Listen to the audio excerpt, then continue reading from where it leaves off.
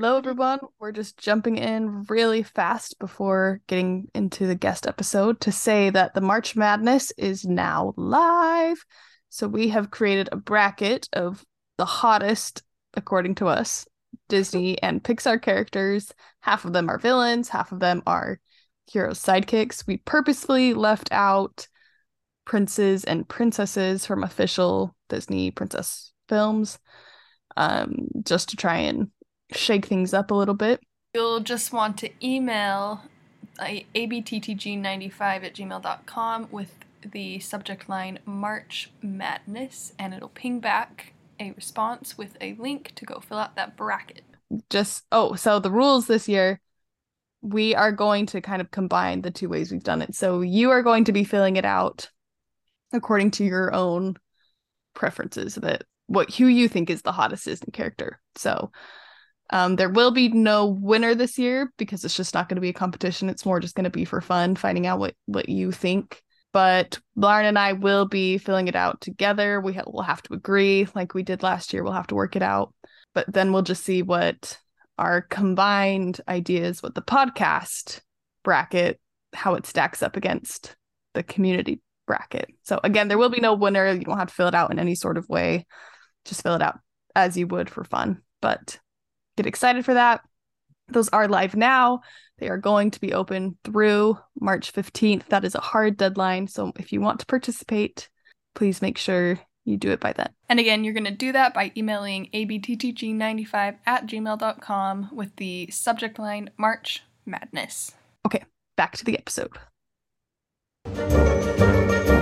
Thank you, Kat Olaf! Don't eat your cigar at once, see?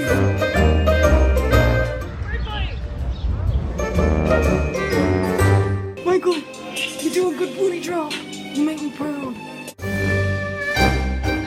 Welcome back, everyone, to another episode of Anyways Back to the Godfather, and a big welcome back to all members of HPBC, Harry Potter Book Club. We have Emma and Sarah back with us. Woo, woo, woo, woo! I'm very excited to be here again. Sarah, Emma, any life updates you'd care to share with the pod family? Don't know that I love that term for our listeners, but it came out, so. The pod family. The peas in the pod. Nope. I mean, the most exciting thing that happened to us in 2022, in my opinion, is we rescued 3 kittens. I do remember this.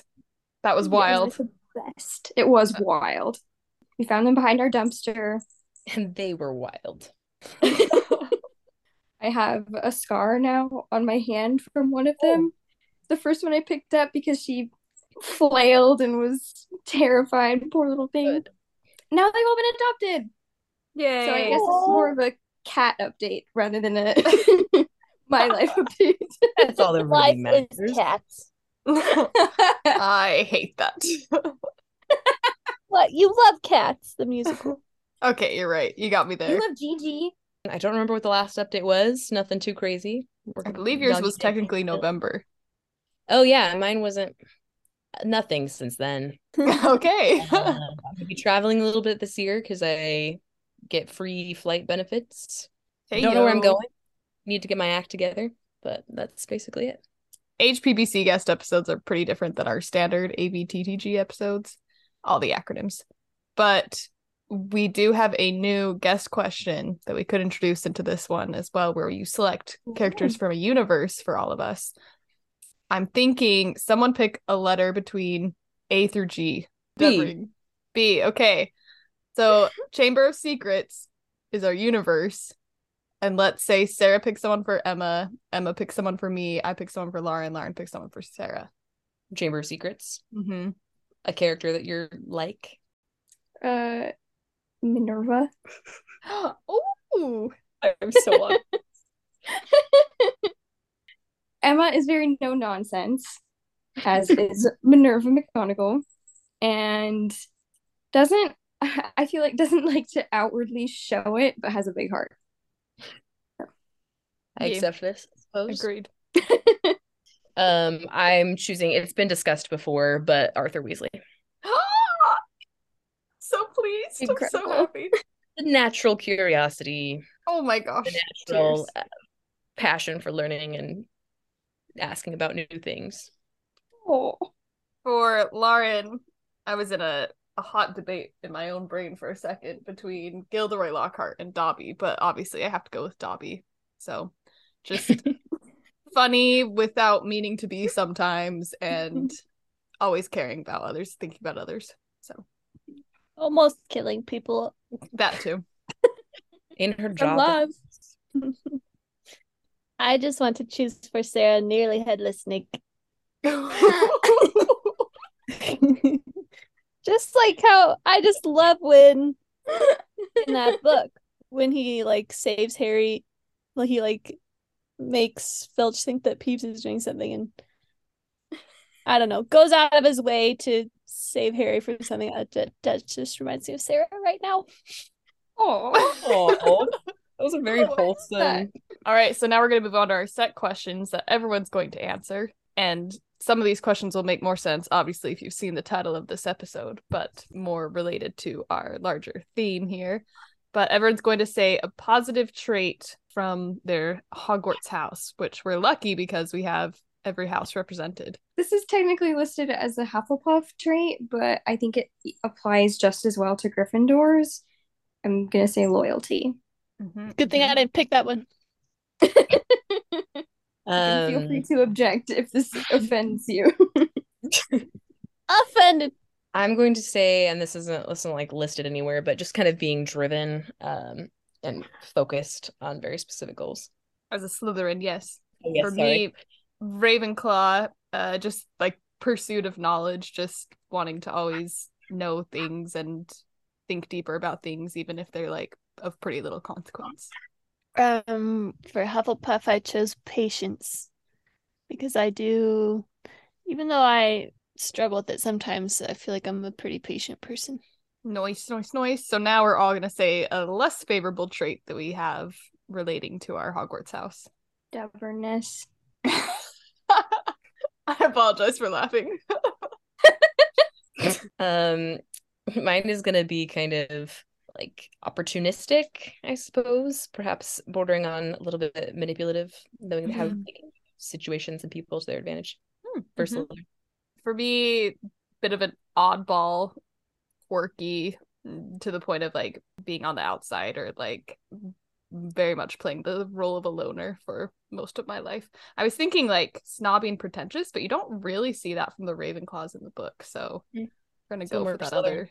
But also, I would not describe your quirkiness as a fault. So, well, it can be. I would describe it as a fault. No, I'm just kidding.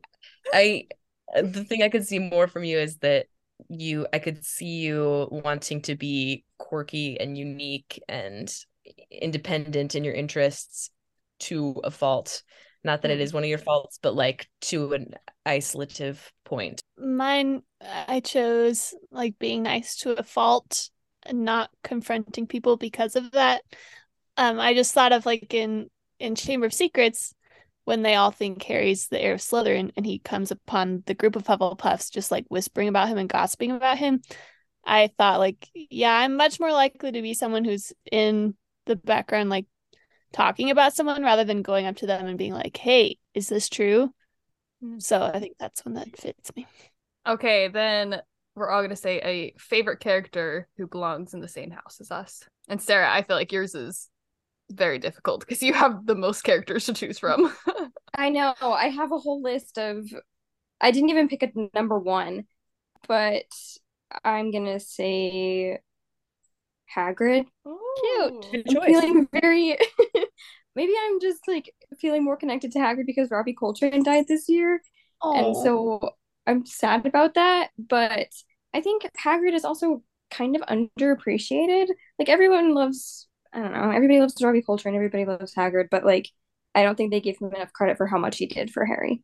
Agreed. And then I have a whole list of honorable mentions. I didn't even make a physical list. I was just like, I'll choose out of the handful that aren't evil.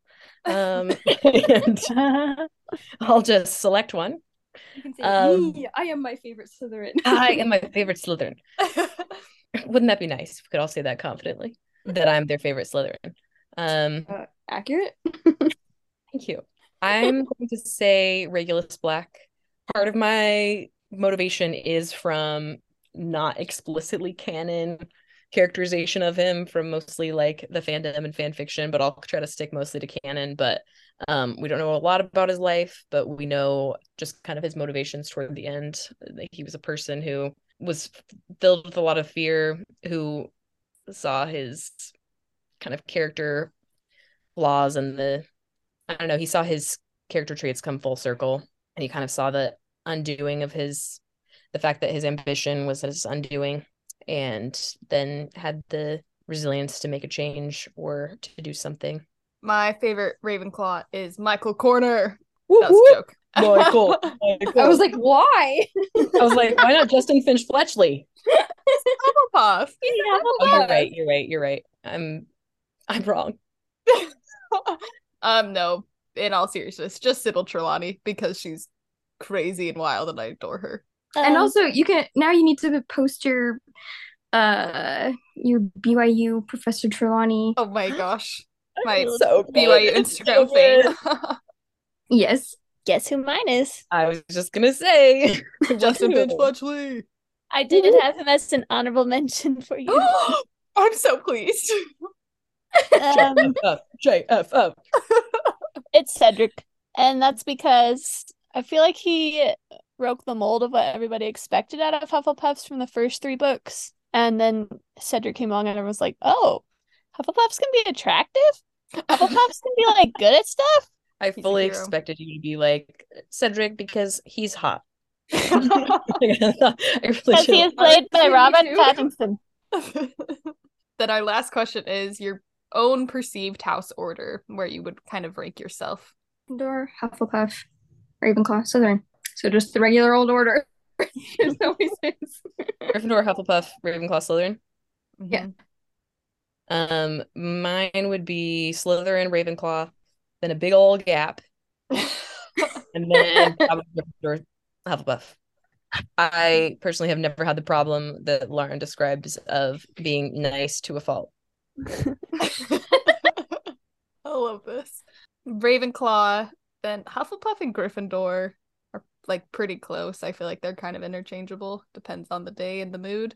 And then Slytherin, I feel like I've entered more of a Slytherin era as of late, like a little bit more ambitious, a little bit more driven, but She's in her Slytherin era. Watch out. but alas, it still does rank at the bottom. I'll forgive you. Somehow. I think mine is Hufflepuff, Ravenclaw, Slytherin, then Gryffindor. Oh, Really? Oh, I don't know where that comes from. someone maybe else lots is in of there. her Slytherin era.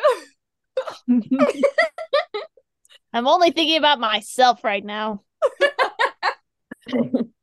We have some 30 and 60 to do.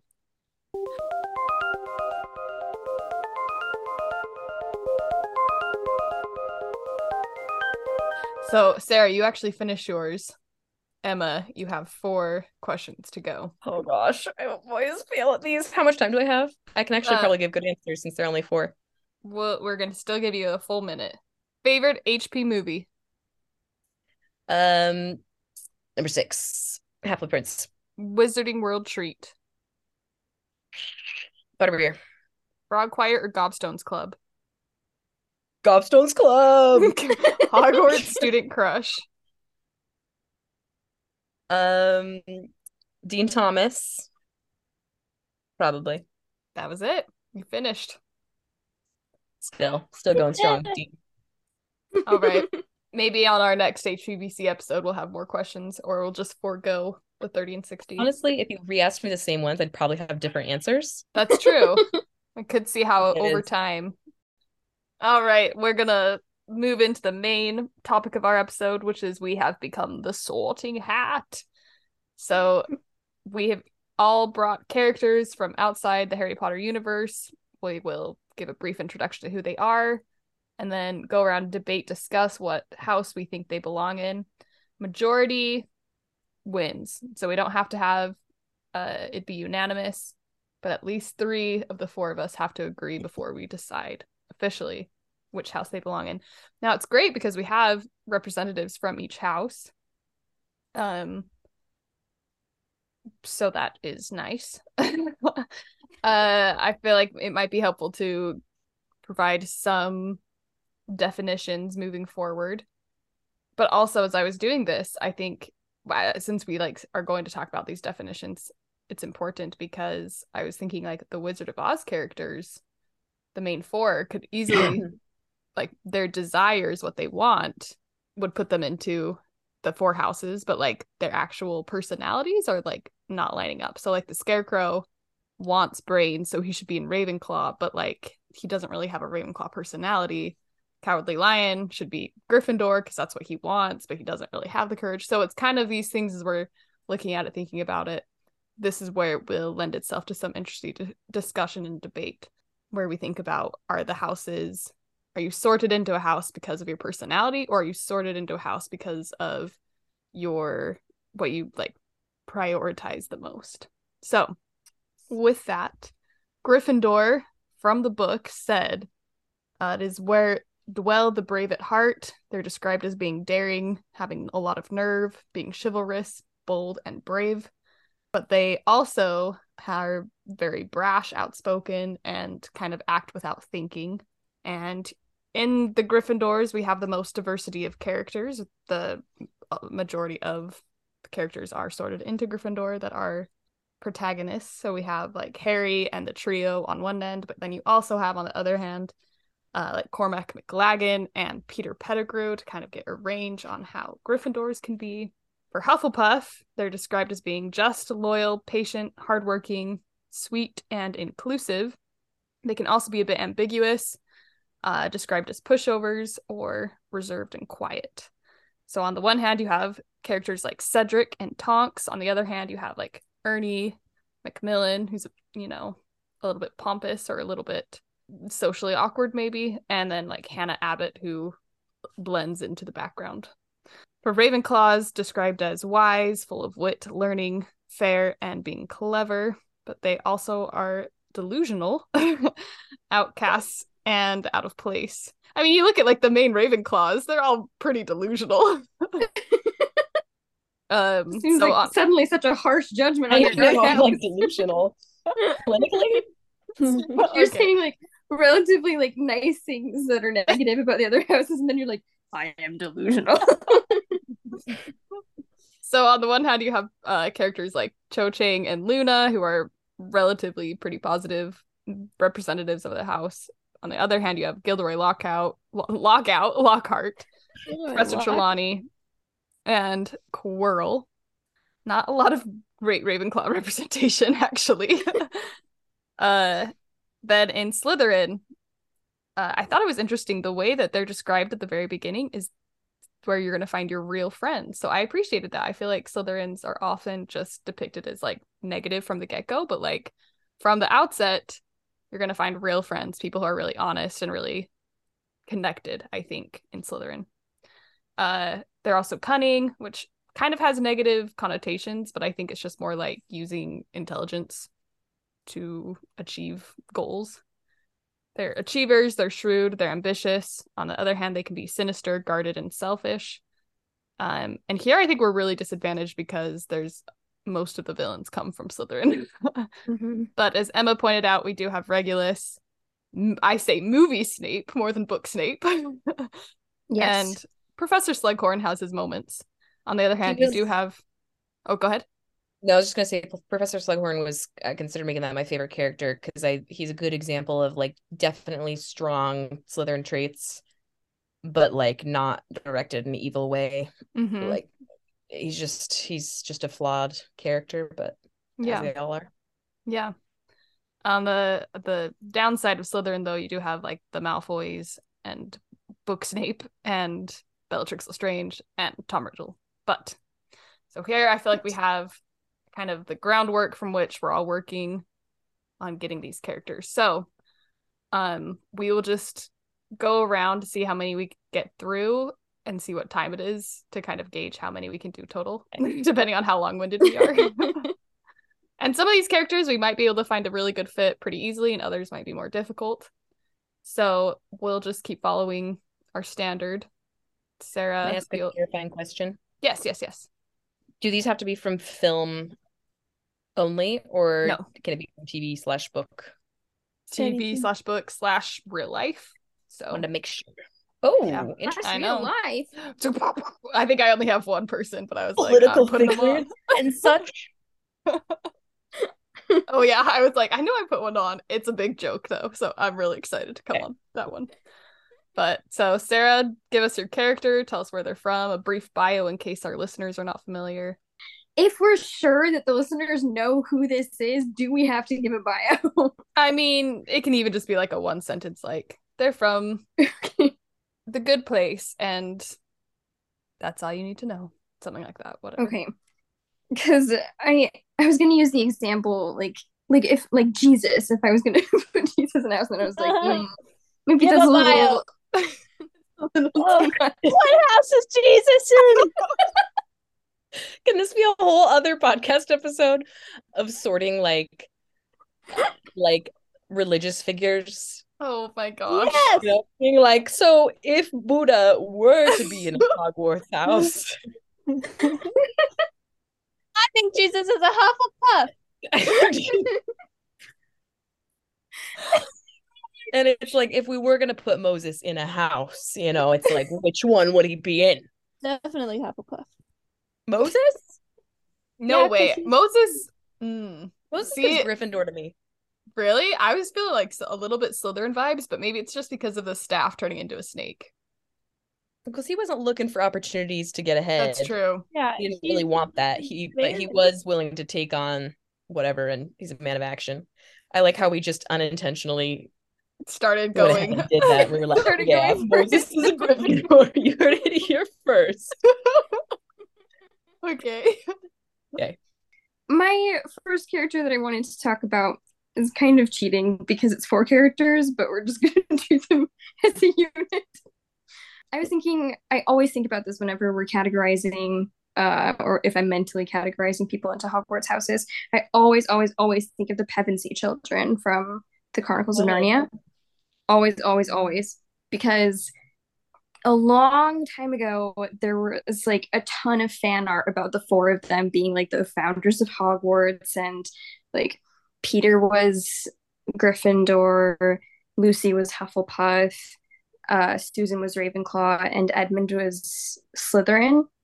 And I didn't like that very much. I didn't feel like Lucy was a Hufflepuff or that Edmund was a Slytherin. It just seemed like a cop-out to me because people are like, oh, someone has some negative characteristics or they were a villain, like Slytherin. But there's this, I'm sure it's just like a Tumblr post also from years and years ago that I think about all the time. That's someone responding to it. And they said, may I present for your viewing pleasure an alternate Pevensies as Hogwarts founders. Lucy as Gryffindor. Lucy, who found and explored a magical world inside a wardrobe. Lucy, who wanted to fight with nothing more than a dagger. Lucy, who loved and believed in Aslan more than anyone. Lucy, to whom Aslan himself said, if you were any braver, you would be a lioness. Okay. So the other 3 siblings talks about Susan and how she's very cunning with her like bow and arrow, and also is charming and very intelligent. And the last sentence in this description cracks me up because it says, Susan, who has an arrow aimed at your back even as she smiles. And I was like, what the? Why? It sounds like I like that. No, like that is not accurate at all. I think they were just looking for a snappy end to that paragraph. But I really love Edmund as Ravenclaw instead of Slytherin because he learned from his time with the White Witch, and he becomes very wise and humble, and like his subjects will like come to him for advice and stuff.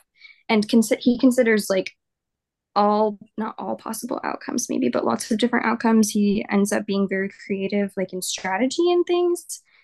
And as this Tumblr post says, Edmund, who evaluates before he acts because of what he learned in The Lion, the Witch, and the Wardrobe. And Peter as Hufflepuff, who stood up to the White Witch to protect his brother who had just betrayed him, who felt as though he had betrayed Narnia and its people by coming back to England. I feel like that goes back to Hufflepuffs being, I'm going to say, loyal to a fault, even though Lauren was talking about kindness to a fault, because I don't know that it's kindness that made him, I mean, there is kindness tied in there into these decisions, but I think it's more loyalty. Loyalty works. Yes. Hufflepuff quality. You cut out like at the very beginning of your sentence, so what I heard was, I have that quality.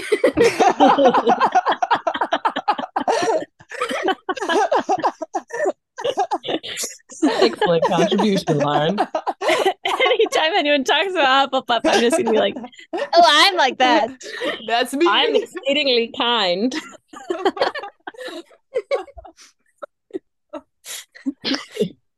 I'll be honest, this is a shortcoming of my own, but I am woefully unfamiliar with Chronicles of Narnia, so I don't feel like I have. Rip. No, it's totally Really? fine. I agree with what you've said from all your descriptions. I'm like, sounds good with me. I have no complaints. I feel like this, the second group of pairing it makes sense. The only one I'm like a little torn on, because even when you were talking about, I remember that Tumblr post, and even when you were talking about the initial original pairings or whatever sortings, in my head I was already doing, and I had gotten to Edmund and I had the same pairings for all of them. I was like, well, Peter's obviously a Hufflepuff. I was like, Susan's Slytherin. I was like, Lucy's the Gryffindor. I just don't know. That explanation makes sense for Edmund, but there's so many like parts to his character and parts of his journey that that's the only one I'm not decided on. Mm-hmm. Yeah, I agree. I don't know that I would place him more definitely in any other house, but it does kind of feel like the most unfounded, I guess. Maybe because we don't have a ton of examples of this in the book, because the most we see of Edmund is maybe not the most we see of him, because obviously he is in the next two books, and he's there, he's present, but I don't know that they talk as much about him after the Chronicles. I mean, not after the Chronicles of Narnia. We don't talk about him much now that those books are done. I don't think they talk about him nearly as much outside of the Lion, the Witch, and the Wardrobe. Yeah, I could see an argument for Slytherin. People want to place that because he was the one who made a mistake and he did something bad. I would say from a completely different perspective, but I could also honestly see an argument for Gryffindor as well. Mm-hmm. Actually, yeah, I can see that. Just in terms of, not in terms of the loyalty thing, which is usually more of a Hufflepuff. Yeah. Well, has a Hufflepuff flavor anyway, but in terms of like kind of the impulsive action, yeah, the bravery, once he did make the mistake and he was there, he had the bravery to like kind of fight to come back. Yeah, like owned his mistake, and yeah, an excellent point. But I'm not decided. So I feel like I'm always so swayed by like what color they usually wear. Yeah. Okay, this one is, I tried to stick to ones that I was pretty sure everyone in this group would know like very well or well enough to do. So forgive me if one of them you don't, but I know that this one you do. And this was a potential podcast episode, but I wanted to bring it in. So I'm going to select a character from Downton Abbey. Yes. And I tried to pick one that's not obvious to me, like immediately off the bat. So I chose Mr. John Bates. Ooh. And what did you conclude? I want to say, weirdly, I want to say Hufflepuff. I was gonna say Hufflepuff. Because the things that, and if this is more based on like what their motivations are, he's very motivated by being good to people, by respecting people, by treating people as your equal. He calls other characters out quite a bit for not doing that, or like when he tells Daisy you know, this isn't a good look for you when she's being unkind. Um, it doesn't suit you. And I think I was thinking like he does have a lot of knowledge and he does, but that's not really his passion. He does have a lot of, I don't think he's really looking for opportunities to use that knowledge. He prefers to just stay out of things. So he's not really like trying to position himself anywhere. I don't think he's super ambitious. And he does do brave things, but not from a position of wanting to be brave, more from wanting people to be treated fairly and be treated well and to have the opportunities that everyone else has. See, this is interesting because I feel like this was, as soon as you said it instantly, I was like, is he Hufflepuff or Slytherin? Which I feel like is really odd An odd pairing. pairings to have. But I agree. Like, I think Hufflepuff probably will win out. But for Slytherin, he's not ambitious, but he is like driven, if that makes sense. Like, there's a little bit of a distinct nuance in between there where he's like single-minded focused. Like, when there's something, not to get too Downton spoilery, but like when there's stuff that prevents him from attaining what he wants, which is marriage, then he like that's like is all consuming for him, which I don't feel like Forgot is about quite that as element of his character arc. Hufflepuff. Yeah. And that does that does change it. I still think I would say Hufflepuff over Slytherin though, because I think it's more an excess of loyalty than being motivated by cunning. And I do think he certainly is cunning. Like he again, not to get too spoilery, but he plots to do some not do good some damage things. to someone. But I also think it's usually very altruistically motivated. Like, it's never about self-preservation as much as like doing it for somebody else, which is not necessarily like always a good thing.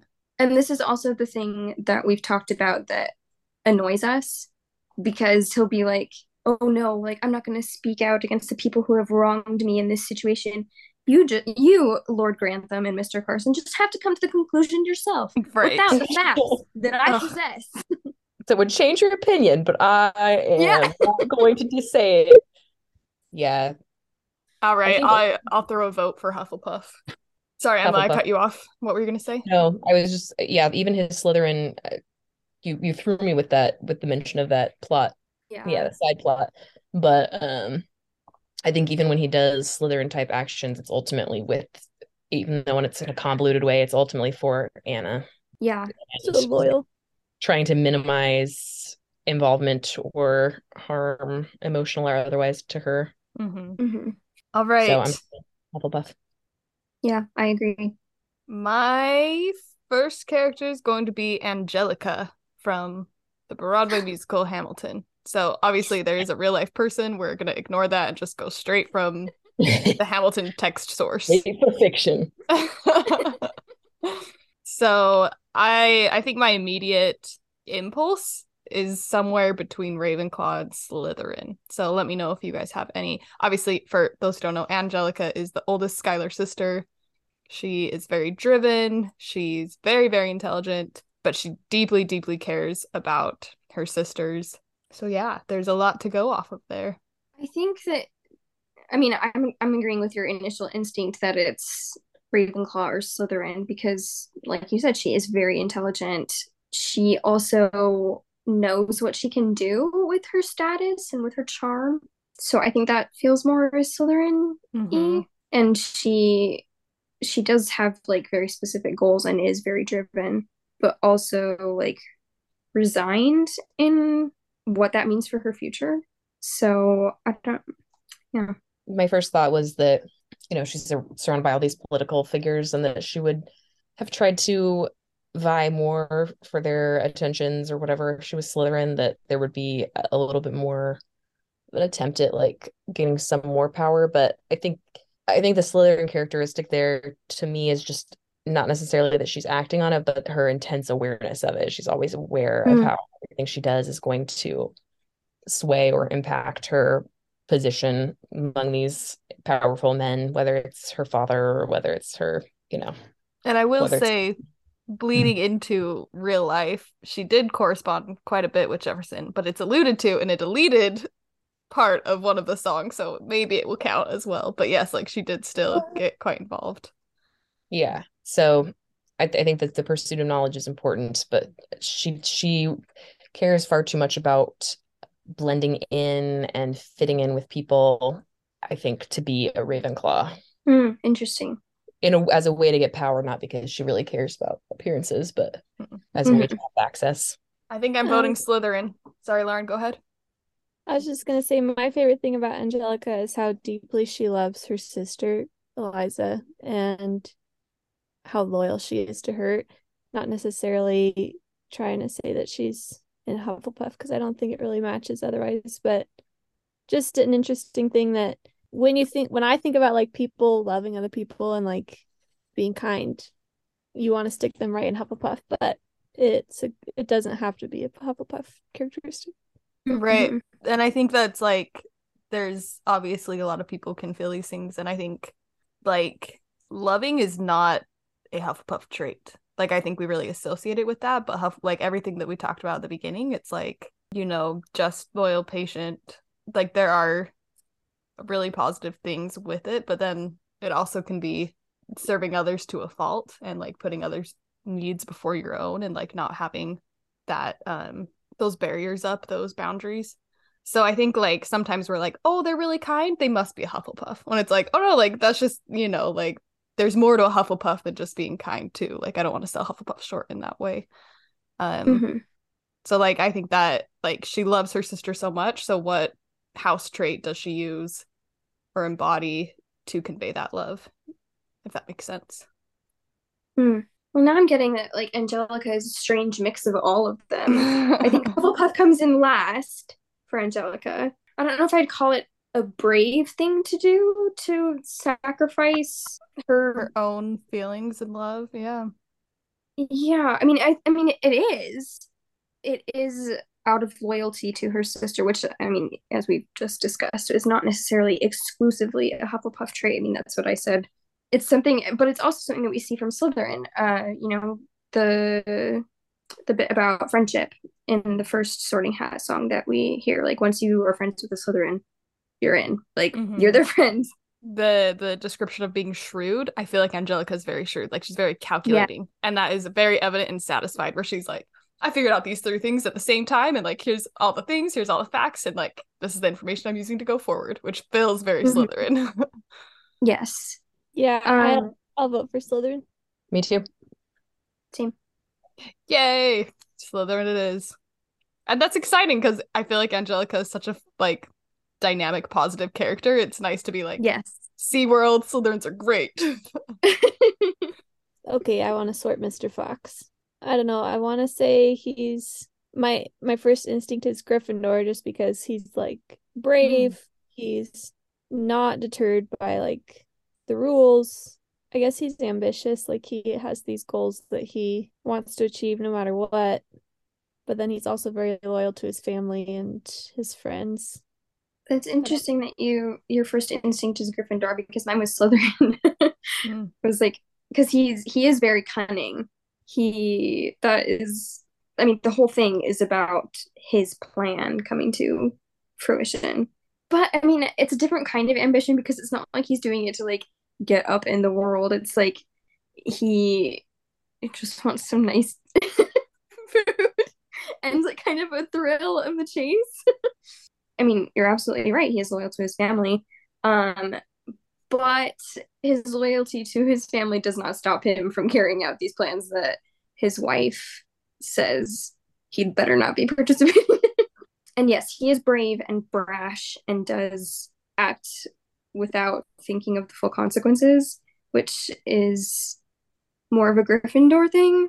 So, and I do feel like there is like some sense of justice behind his actions too, which feels very Gryffindor as well. Yeah, because even though the way he sets up his plans and his line of thinking is more Slytherin, it comes from a place more Gryffindor. Yeah, I'd vote Gryffindor. I also thought Well, I also thought of Ravenclaw because he's different than other people. That's like one of the Mhm. main plot points is that he's different. And he's not afraid of being different. He's proud of who he is. And he's very smart. Like he comes up with these plans and I don't know, but I think I would probably do Gryffindor. Yeah, I'm good with Gryffindor. Yeah, me too. Emma, do you agree? I agree. I agree with that. All right. So far, no big fights. Round 2. I've never really been a fan of Prince Eric in The Little Mermaid until I rewatched it this year and I was like, be nice. Have an open mind about Eric. I texted you along the way. And I was being very stubborn about it, but also trying to give Eric more credit. At some point I said, "Oh, I forgot he plays the flute. 10 points to Gryffindor." And Emma texted back and she was like, "Excuse me. Did you just award points to your own house? You are not a head of house, Missy." Incredible. I'm the audacity I have sometimes. Missy. Incredible. So I would like to sort Prince Eric. Prince Eric. Okay. Hufflepuff. I know. He gives me I such think so Hufflepuff vibes. too. Oh, but really? Okay, wait. I mean, yes, he is very loyal and he is very kind. Okay, he is very Hufflepuff. But there's also the I lost her once before, Grim. I'm not gonna lose her again. There is some And- bold brashness, adventurous Yeah. to his character as well. I see where you're coming from in that Gryffindor vein. Feel like Yeah, that's but what maybe it stands is. out in him though. That's not his usual. That's part of what makes it like Yeah, notable is that like this isn't how he usually is. I mean, But- he goes so hard to save Max before he's even met Ariel, though. Oh, that's true. I was thinking about that. We love What him. a good guy. That's his Ariel dog. was such chopped liver. Max. Dog.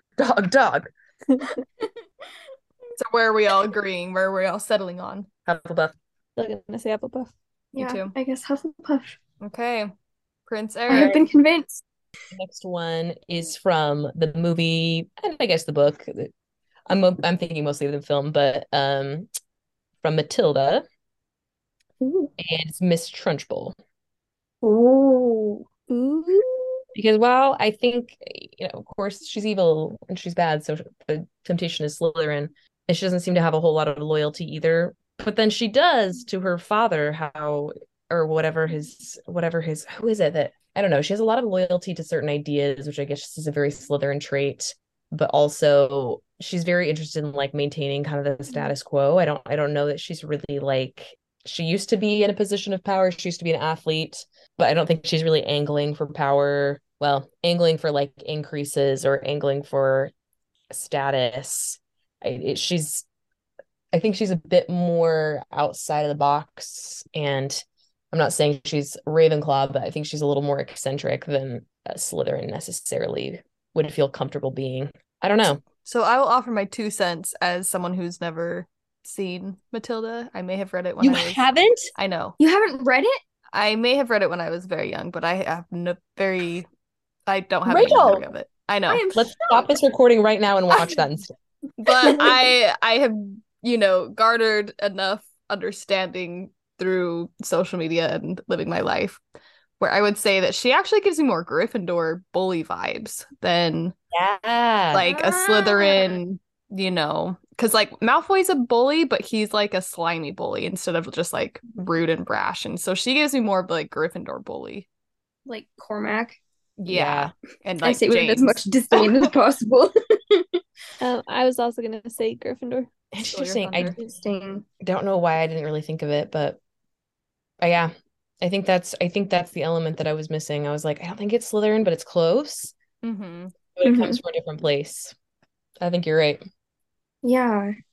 I mean, my initial thought was Slytherin, not because she's evil, but because like she is like she's very manipulative. She's very, very much about control and tradition, but she does take it too far, which if we're like talking like very literally, she does get creative with the punishments.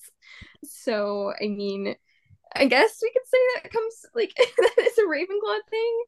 just to be creative, but I don't Mhm. think that makes her a Ravenclaw, and I don't think her loyalty to tradition makes her a Hufflepuff, and I don't think that her cunning makes her Slytherin either. I think you're right. I think she's a Gryffindor bully.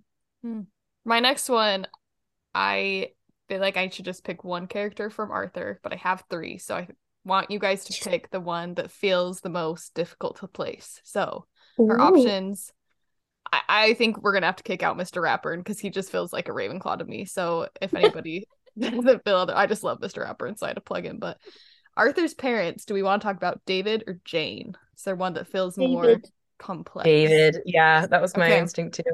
David Reed. I love David.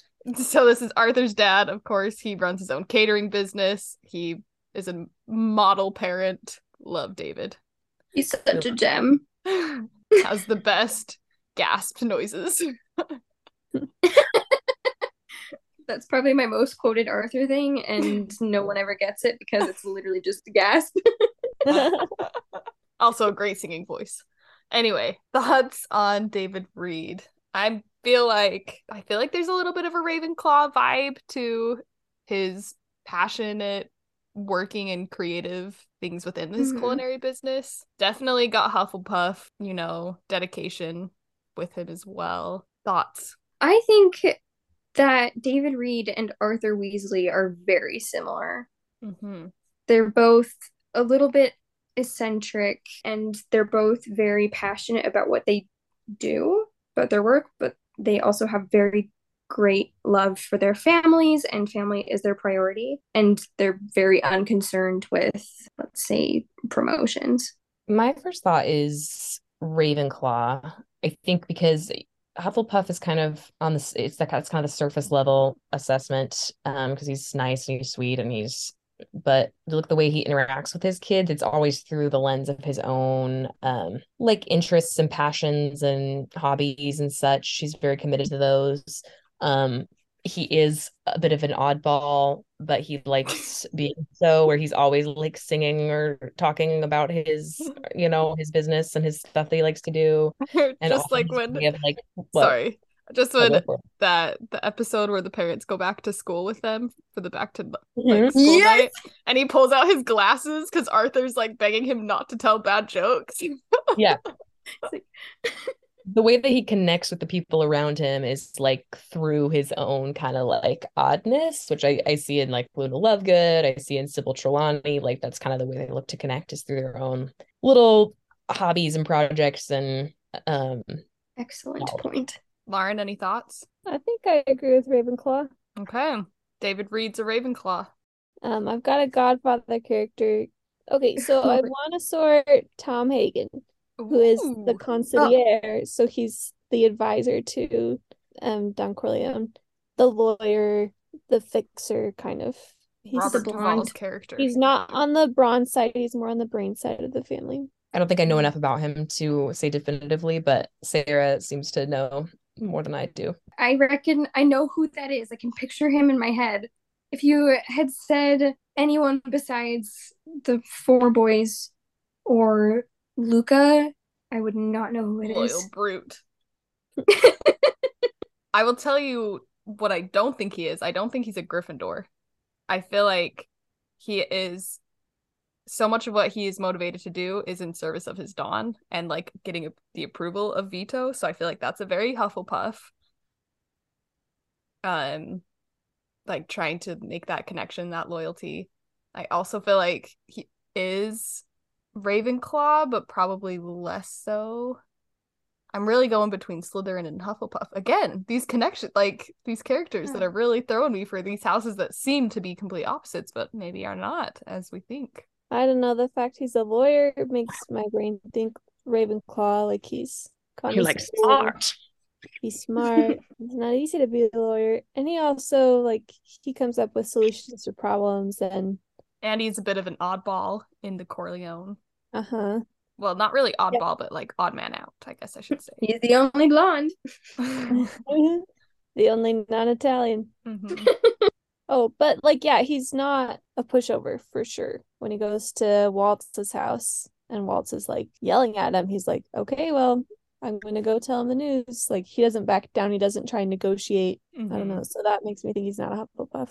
Unless I feel he's like he is invested in just like the tradition that comes with the family, because I feel like what I remember the most is, yes, he is extraordinarily loyal to the family, but I don't think it's in a very Hufflepuff way. I think it's more of a Slytherin way because it is upholding the tradition of this family. What do you think? And he is like very calculating, like in all of his decisions moving forward. It's not like what is the best for everybody. It's like, how are we going to navigate this situation so that we come out on top and we come out okay? You know what I mean? Yeah. I'm talking it over with you guys. I'm going to say Slytherin.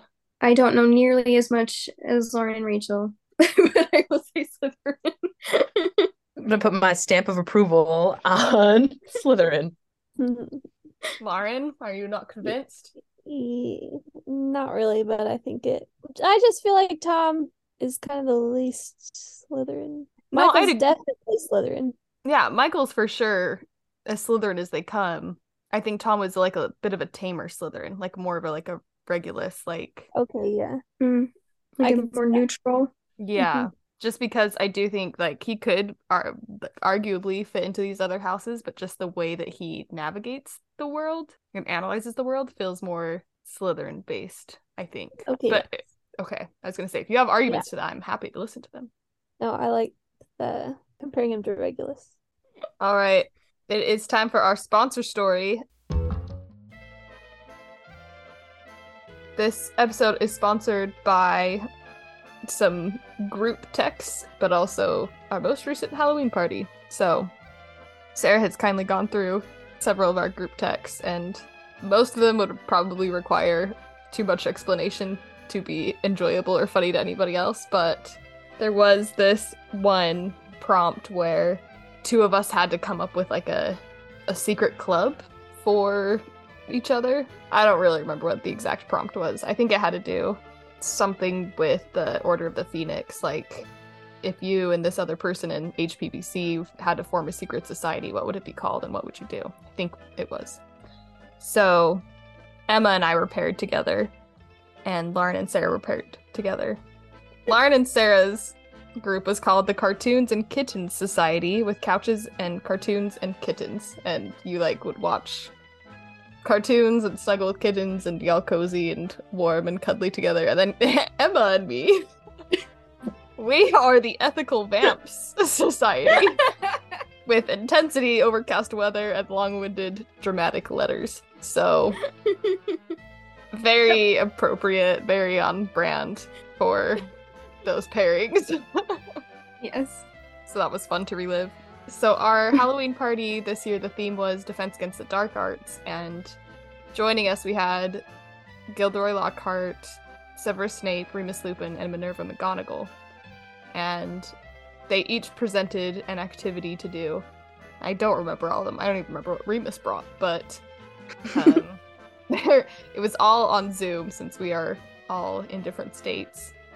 4 states, 3 different time zones. So it's quite impressive when we can all get together. So at certain points there was just like lulls in the activities and the goings on, and there were some playing around with Zooms, or I don't even remember what we were using at the time, but some of the like, what do you call it, like the special effects. Yeah, there's some really good videos that we'll try and post, but oh my gosh.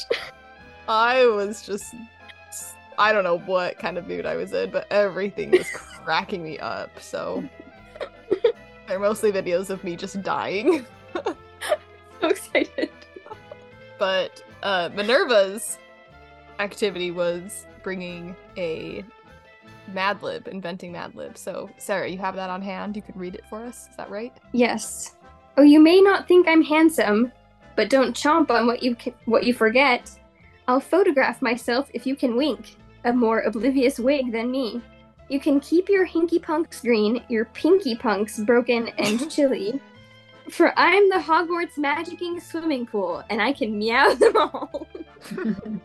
There's nothing golden in your left pinky toe. The magicking swimming pool can't stir. So primp me on, and I will hug you. where you ought to shudder. You might hug in Gryffindor, where scream the sticky at bone. Their windmill, vanishing cabinet, and Wagga Wagga werewolf. Expecto Patronum, Gryffindors apart. You might dress in Hufflepuff, where they are regal and demoralizing. The stupid Hufflepuffs are photogenic and abandoned of werewolf. Or yet in dramatic sorry Ravenclaw. If you've an impatient mouth, where those of nose ring and curtain will always curse their basilisk.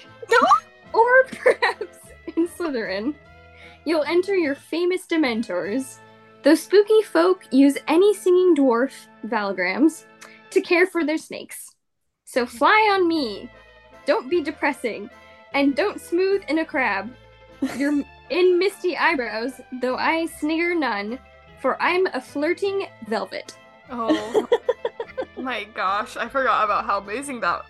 Like when it calls Hufflepuff stupid, just completely unintentionally. So We're offensive. Trying to defy stereotypes, and instead we're feeding right into them. Oh my gosh, it's so funny. Oh, good.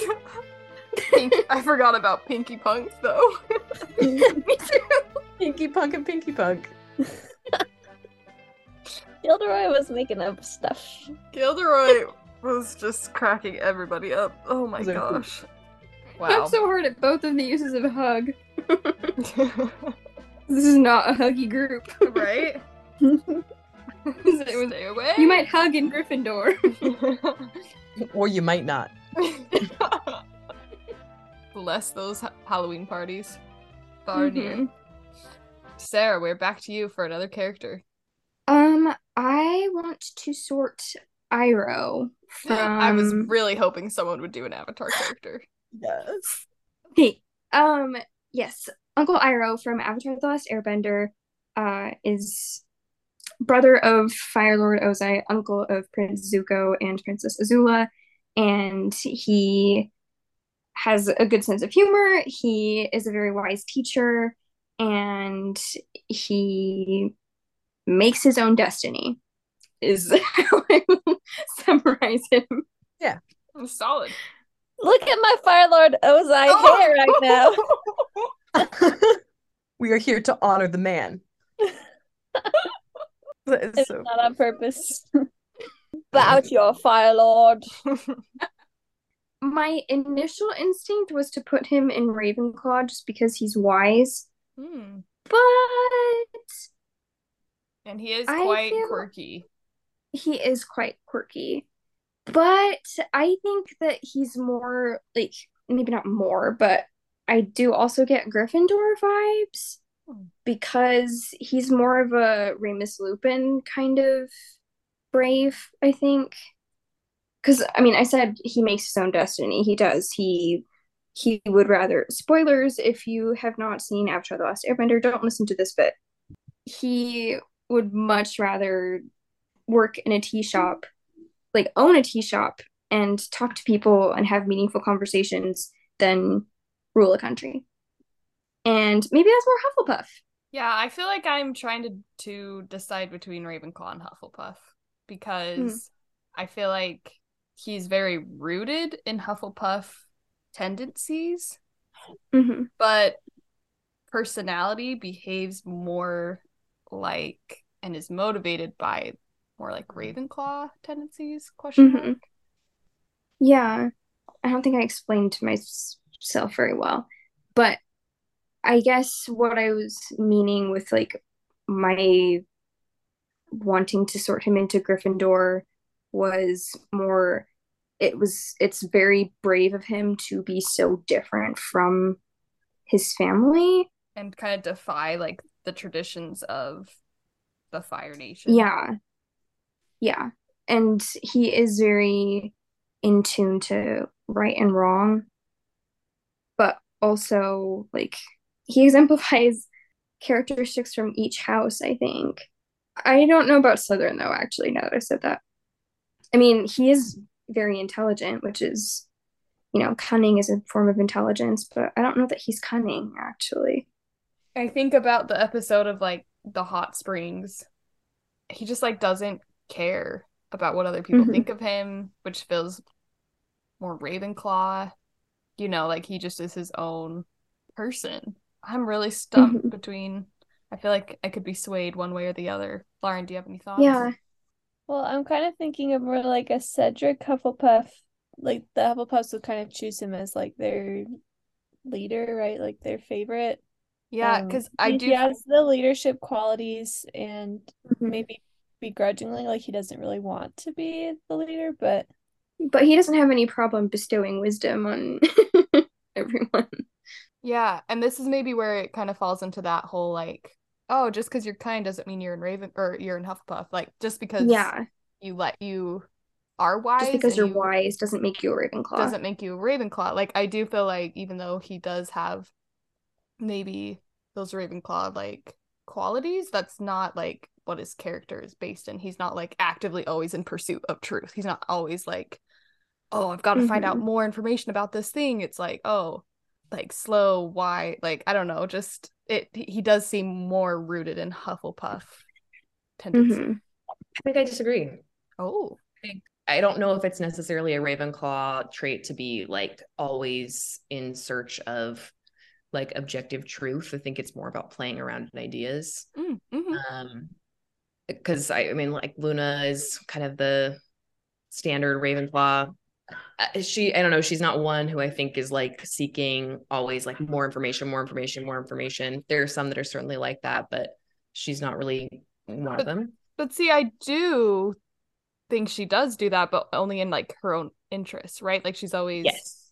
But I Iroh does that. I It's mean, the exploration of ideas that makes me think of Iroh as a Ravenclaw, and also the fact that that's always what he goes to in times of struggle, and that's always what his instinct is to offer the people around him, even before his concrete, like actual help. He's first going to be, giving them some things to think about and some ideas, some thoughts, some knowledge, some experience.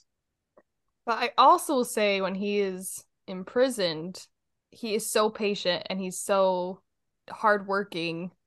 He like gets working out. You know what I mean? Like I but don't he's know. also very creative in the way he uses firebending. Like he invented the I'm acting it out. The I lightning can't remember what strike, it's called yeah. at the moment. Yeah. For our He visual invented watchers. that based on studying waterbenders. He studied Mm. all the kinds of bending, even though he's definitely not the Avatar. He sees that there's value in these other nations when everybody else is like very rooted in their own nation and in their own element, really. I'm thinking about like also from the perspective of I almost think his wisdom isn't what makes him a Ravenclaw, but it's almost what makes him it's what makes him not a Hufflepuff, because Hufflepuffs can't be wise. No, that's kind of what I was about. I sort of realized it was about to sound like, but it's the trait that makes me think he's not a Hufflepuff, because I think about like if something happened to the people he loves, if Zuko died, if somebody was unkind to Zuko, I don't think he would be hung up on the like, but they weren't kind to you, or he wouldn't be torn up about like the unkindness of it all. I think it would be more from this perspective of like, what are we learning from this? Or what are we doing moving forward? It would be about the lessons or what it can teach him about his own idea about people, rather than like, wow, I'm so overwhelmed and overcome by the injustices of the world, or, oh, this is, incredibly devastating. He would be sad, but it would be more about adding to his kind of receptacle of knowledge. And So would we say that Iroh is motivated or like moves into a situation looking more for like lesson learning based versus like how can I positively impact the people around me? Like I feel like those are kind of like simplified ways of looking at the houses that of I think Ravenclaw and Hufflepuff. This isn't super helpful, but I think it's both.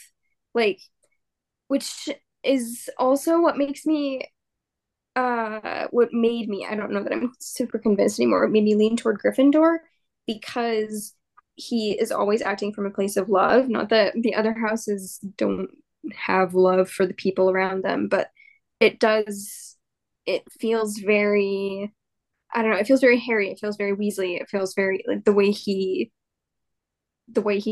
loves the people around him, but also like the way he respects the people around him. It feels like more of a Remus Lupin Gryffindor, Yeah, I see where you're because coming from. his bottom line is he loves Zuko and he wants him to find his own path, but he's going to do his very best, and he's going to do his very best to help him along the way. But that's such a combination of things. Yeah. It's love, it's intelligence, it's creativity, and loyalty. So, I do feel like, though, where Remus Lupin is very different is like Remus still very much fits that Gryffindor mold of like acting without thinking at times and like being a little bit brash and like kind of stepping outside the bounds. Whereas I feel like Iroh really doesn't exhibit that. Like I feel like everything he does is very controlled and centered and like comes from a place of like he knows what his ultimate objectives are and like everything's like more thought out. And but it doesn't mean he can't ever be like defensive or like bold, but like it feels like rational boldness, not like impulse boldness. mhm. Yeah, yeah. So that feels less Gryffindory to me. Hmm. Yeah, I agree. I don't know. Should we cast our votes? Let's cast a vote. Okay. I'm gonna go. I think I've been talked into Ravenclaw. Me too. Yeah. That's Well done, Emma. Like, do I need to talk about it more? Because I can. Emma knows. Mine is also another Arthur character. It is Francine Frensky. Ooh. And It's on my list too. I'm so pleased. Francine is kind of a tomboy of sorts. She has some insecurities, but she is a very forceful sort of person, a very strong personality. She often kind of lets her temper get the better of her. My first instinct is Gryffindor, Mm-hmm. but that's just because she's like loud and bold. But it's more nuanced than that. Mm. I'm not thinking Ravenclaw, but Mm-mm. she is very bothered by like unkindnesses. And it seems like she's very sensitive to that as well. Not that she's Not when she's the one doing it though. Mm-hmm. I was gonna say not that she's necessarily kind, but it's But like that a could Mhm. be a valuable. little Ernie Macmillan-ish. Yeah. If we're going with kind of the more values-based house Mhm. system, I feel like Mhm. she's sometimes confused by kind people, I think, because it doesn't come naturally to her. But it seems like it's the thing that kind of keeps her going, and it's always what she circles back around to. It seems like it might not be her first reaction to things, but it's always her true reaction to things. I'm intrigued. I never would have considered putting Francine in Hufflepuff, but I wouldn't have either. What were you Yes. thinking? Gryffindor or Slytherin, actually. Nope. Backtracking. Just Gryffindor. I think my instinct would be Gryffindor because she wears red. I know. I don't know why I always think that Gryffindors are the most athletic because all the houses play Quidditch. Like, that's not necessarily a defining feature, but I think she is really brash and bold and often acts without thinking. Yeah. I But think I that's the biggest thing is she acts without thinking about the consequences, and I feel like that is her main character flaw. Mhm. But also it makes her Francine. Like Francine she just does things, she acts. Mhm. And But I do, Emma, I really like what you pulled out about this kindness piece. Like I think about specifically the episode with Prunella when she like works so hard to get that Polly Locket for her and like is motivated yeah. by this like deep set kindness, and then to see her gift rejected is like such a blow. Mhm. Where like she is valuing friendship and connection and kindness in that way. Where Mhm. she feels like everything's broken apart, where I don't see her as much reacting that way to like cowardice or like maybe a little Mhm. bit, weakness, but I don't know. It seems like that's what really kind of gets her going, and at the end of the day is what I think she feels the most authentic when she's operating from that place. And I feel like she is a very, very hard worker. Like, Mhm, she is not that's afraid to true. put in the work for her passions and also like to help out her family. I would never have guessed I would be debating I if wouldn't Francine was a either. Hufflepuff. This is crazy. I honestly didn't think about it beforehand. I just, in that moment when I was collecting my thoughts, I was like, I don't know, let's just shoot from the hip. So I don't know if I would have said that I would have either. I still would say she's a Gryffindor, but I am being convinced over to Hufflepuff. Not quite convinced yet, but I can see it, and that's kind of exploding my brain a little bit. Right? Well, because it's this Yeah. question of, are you your first instinct or are you what you're striving toward? It's, Mm. and I think And that's what it boils down to with her. I do think we have that example in the books of Ernie Macmillan, who does not really feel like he fits the Hufflepuff mold, where he is like loud and outspoken and harsher, Well, and rough around the edges. yeah. I'm just gonna do it for the wild card. I'm voting Hufflepuff. We might be All split. right. I'll Yay! Francine's a Hufflepuff. But she wears red. I mean, Lauren, It's you her didn't. signature. Where do you fall, Lauren? I still think she's a Gryffindor. Okay, But- Emma, you're saying Hufflepuff. Okay, we do have the majority, but a close call. Catch us on another day. We might pick a different. It will be like in an hour. I'd Mhm. probably. Okay, my next person is Scott the landlord. Oh, Slytherin! What? He's only in it for the money. True. He doesn't care about the people. So Scott the landlord is from our Okay. universe. Okay. I've got thoughts. he let's see. Emma, you moved in like end of December or beginning of Yeah. January? End of December, but I didn't live there until the beginning of January. Okay. So Emma took Maddie's spot in Brownstone, which is where we were all living. And Maddie's dad owned the apartment and then was gonna sell it because like Maddie wasn't living there anymore. And I don't think any of their other children were like actively going to be living there. So it just made sense to not have to deal with being a landlord anymore. So he sold it to Scott, was his name. And we just did not like him. There are We did buy many him. stories about Scott the landlord, but he wouldn't respond a lot and he kind of like did a little bit of like some shady things with like Maddie's contract and At the end of the day, though, was it really Scott or was it Melinda? or was it Melinda? We don't know. This power couple in the worst way, but their communications with us left things to be desired. And also he would like come in and do apartment tours and like really sell the apartment when it wasn't all that.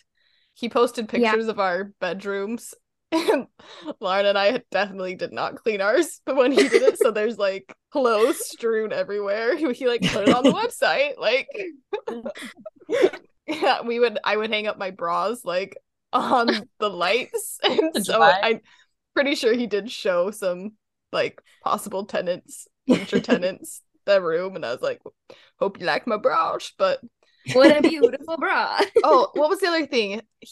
Someone said that he was gonna try and like make it more feminine. Do you remember that? Like when we were in the apartment when he was giving a tour? Yeah. Oh, these horrible memories.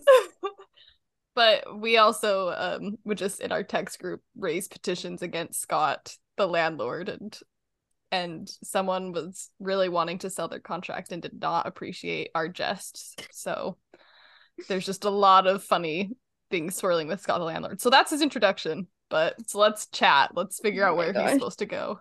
I think he and Melinda would be in Slytherin. Cause they're like the slimy brand of Slytherin. They're not. I feel like we don't know another side of them. Like, Yeah.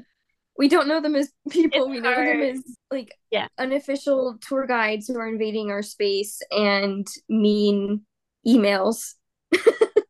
Deep down dirty. Deep down dirty. See, yeah, so if we're looking at negative house traits, I not think Hufflepuff, they're not pushovers. Mm-mm. Unfortunately. Gonna make a plug for Ravenclaw. Okay. I'm thinking about Gilderoy Lockhart. Mm-hmm.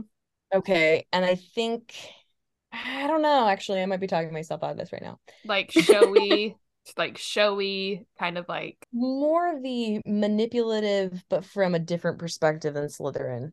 mm-hmm. Like, kind of, I don't know. They want to be known for their expertise in the field. They don't really have expertise in the field, and they're willing to fake it. They want to be less what their actual, again, and not what their actual personality is, but what they want to be seen as, or what they value or see as a worthwhile person is somebody who like knows a lot and really has control of the situation, but isn't necessarily super invested in truth to get there. Because I do An think like interesting parallel. concern about status and like image does feel a little bit Slytherin based on one level, but it also can bleed into Ravenclaw as well. Because they would also say all these like crazy facts about the apartment. Like The they'd go on swamp cooler. tours, Oh my gosh. and I they'd will be never like forget. that they would talk about our patio or something, and I'm like, Yeah. you mean the crumbling The structurally unsound. 2 foot by 3.5 feet of just like literally, yeah, super structurally unsound. It's not a patio. You can't stand out there. Mm-mm. The And the the swamp cooler separated is not a desirable thing to have in your apartment. It's No. not special. It's not exclusive to Utah, despite Granite all of his countertops. insistence. And it's the bathroom that has the sink separated from the toilet. I forgot. so special. What a selling point. At the end of the day, though, and before I say this, listeners can know that this is an inside joke. This is not based on any real fact. But at the end of the day, though, at least Scott is a great kisser. You know, top notch, knows how to show you a good time. In fact, the best kisser, one might say. Rachel is losing it. Rachel's gone. Scott. Rachel forgot about that part about Scott. Oh my gosh, I'm crying. Oh, And I we all really was remember the not- messages that, you know, he sent me saying, you up, you know? Which again, for the listeners, that didn't actually happen. That was HBBC lore. oh, this is so iconic. Oh, I You up? And I forgot. said, for you, Scott, anytime. As long as you won't give tours of our apartment with when Rachel's bras are hanging from the light anymore. I'll take one for the team. Oh my gosh. All right. For that argument alone, I'm voting Ravenclaw. Woo! I'm gonna stand by Slytherin. Uh-oh, Lauren. I will never stop being enraged by Melinda emailing Emma and telling her that if she could not move the oven herself, she would have to pay a fine. Oh, And It's like there's not a way If- for me to move the oven, Melinda. And if I broke it when I was moving it, if you broke it when you were moving it, you would if have it to pay a fine. dislodged from the wall, then yes, I would be paying for the damage. And if they had to call people in Melinda. to move it and they could move it when you couldn't, you know, multiple Forgot about this. strong employees, with if like they could move it when Emma could not, then Emma would be charged a fine. I So swear it no was attached to matter the what wall. you did, I swear it was attached to the wall, but I didn't want to pull it too hard and have it come unattached. yes. What did she want? I think she wanted me to like call my home teachers or something. I don't know. I also loved when we would go leave we would want to go leave a Google review and other people had left terrible ones and she would like contact them and be like, we've never rented, like you've never rented Yes! from us. We don't know who you are. Like Which Yes. is Interestingly, crazy. we've never ever had a tenant under this by name. this name. Yeah. Oh my gosh. so Which is, aggressive. yeah, it's crazy for so many reasons, but like especially like if you're trying to build a business and you're trying to make people think that, I don't know, you have Reasonable. respect for them and their basic rights, you don't refute in public comments anything that they're saying. They're like, we don't even know you. It's like, okay, how about saying we're sorry that you were Right. displeased with the experience. Please contact our office. Right. No, instead they're like, who even are you? Doesn't even go here. New number, who this? Oh wow. Lauren, we have to hear your opinion on Ravenclaw or Slytherin. I already said Slytherin. Oh my gosh. I'm not swayed Give me more reasons for Slytherin because I'm pretty because he loves money. That's not a Slytherin It's not a quality. uniquely Slytherin thing. That's not a Slytherin He wants to own all the apartments. Remember how he was buying other apartments? Yes. We could see his. Okay, but can we talk about the signs that he had around? He wanted to be an expert in the field. It wasn't really so much about his image. He wanted to, during those one-on-one conversations, he wanted to seem like the expert. He wanted to have the expertise. He wanted to seem like he knew stuff about swamp coolers. Okay, he wanted to seem like This he is knew where more. I'm hesitating with just going with Slytherin is because I think that's just the impulse is like villain, put him in Slytherin. When it's Yeah. like, oh, but where are they like really motivated and coming from? And I just still haven't heard think they were anything that's, like- motivated by money, which is a selfish interest, which made them ambitious to own more apartments and to raise prices unfairly in a slimy and charge people fines for things that had no solution. I And do. it I was just Talk about the review. Let's talk about the review. When somebody brings up some concrete points to disagree with them or disagree with their stuff, they discredit them and they say what they're saying is not true. What they're saying, you cannot take anything that they say as fact. What we say is the only fact. But Like, that's what Lucius Malfoy does. That's a very see, Lucius Malfoy thing to there's do. also Gilderoy Lockhart. Like ever since you threw Gilderoy into the gauntlet, I'm like, Yeah. because I don't think Lucius did that particularly because he wanted to be the one who knew best. It was for some sort of higher power purpose sort of thing. Like he was loyal to an ethical code of sorts, which was an unethical code, but like to a tradition, to certain like held beliefs within a community of people. And Gilderoy was just coming up with beliefs and being But it was also, I think with Lucius Malfoy, at least, it was also very much in service of himself and his family. Like, his number one was not Voldemort. His number one was himself. For sure.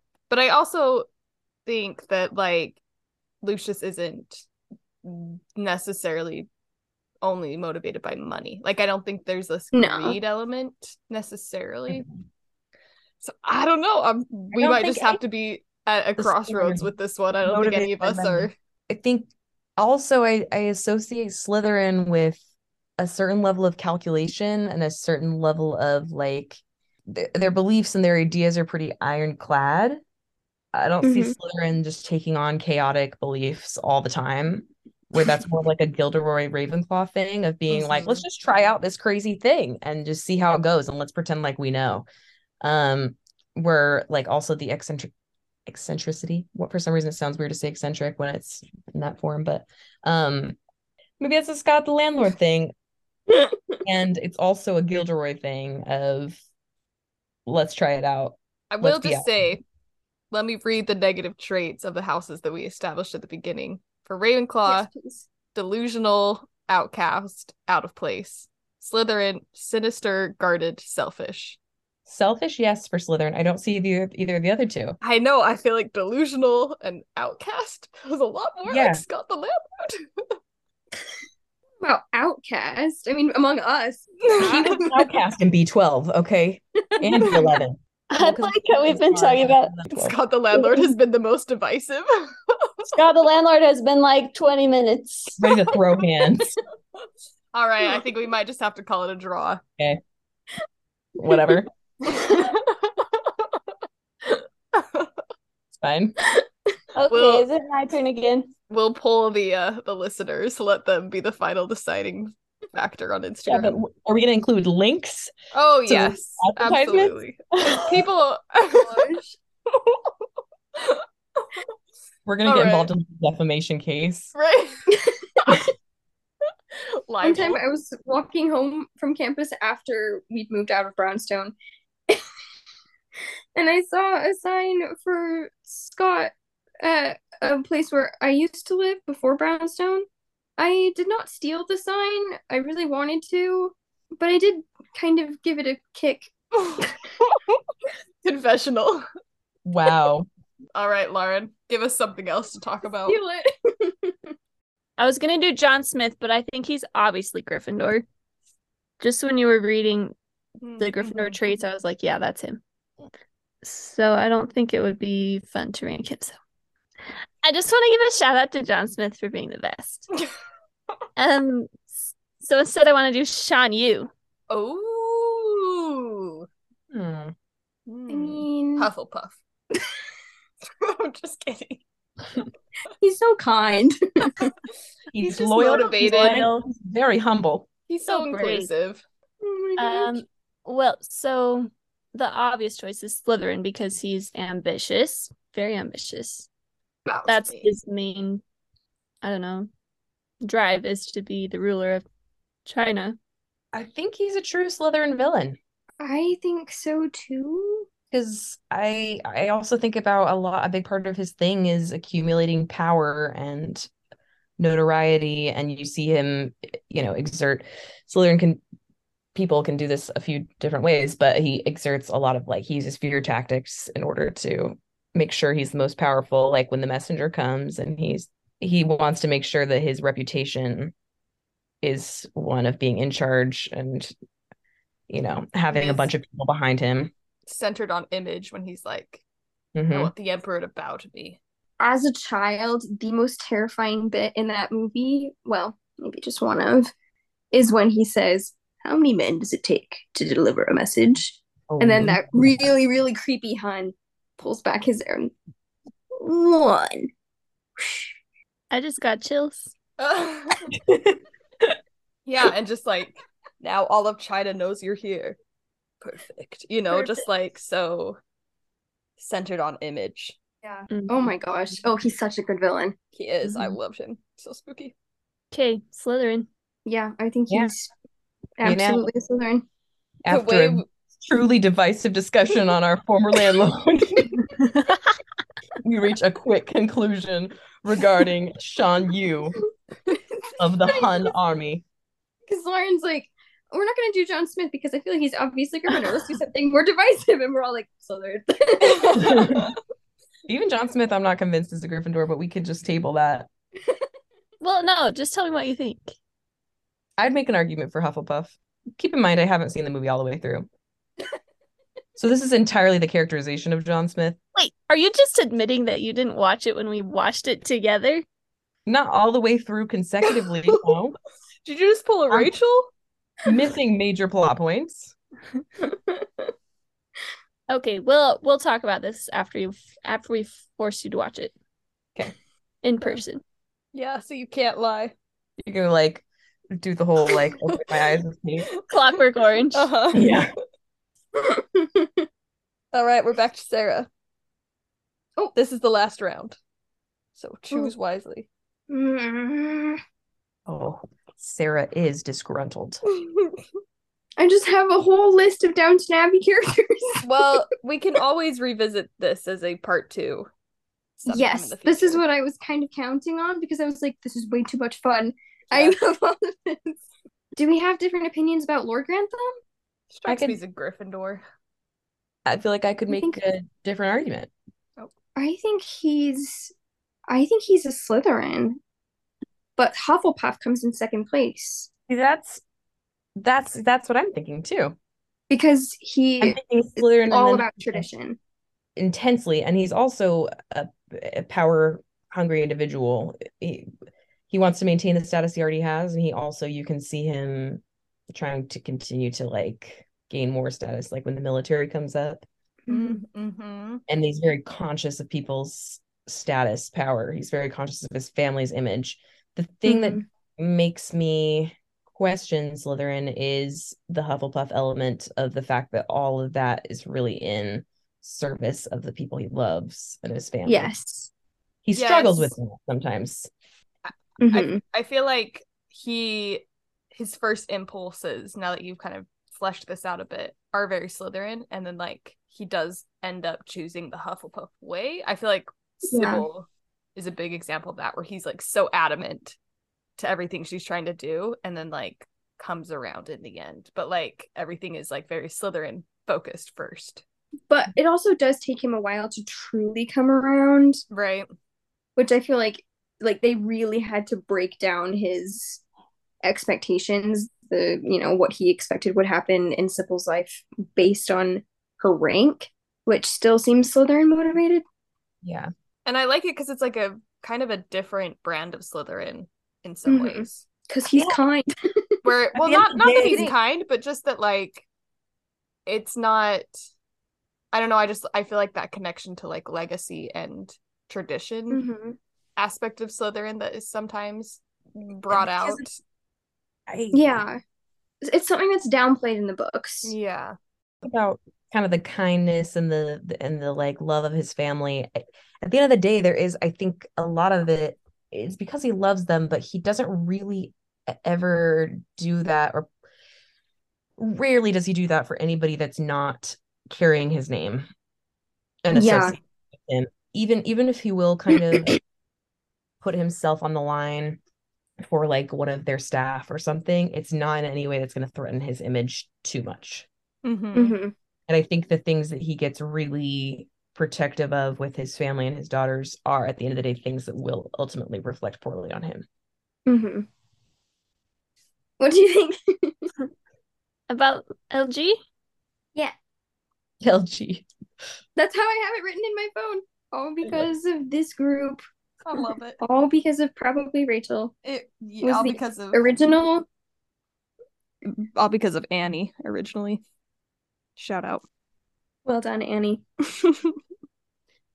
Yeah, because like he marries Cora for the money. I mean, why do I associate Slytherin with money? Did we already talk about this? A bit. I think I associate Slytherin with money because of the Malfoys. Because Draco. they have a stash of things that are not legal that they sell at Borgin and Burke's. And he uses his influence with the minister. Yes, and Yes. Malfoy is very showy about his family having money, especially compared to the Weasleys.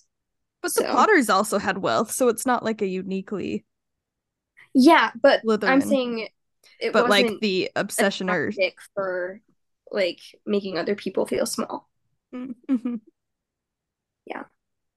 So like the way money is used, maybe, rather than just the existence of it. Sure. Yeah. Yeah, I would agree with Slytherin Okay. for his motivations.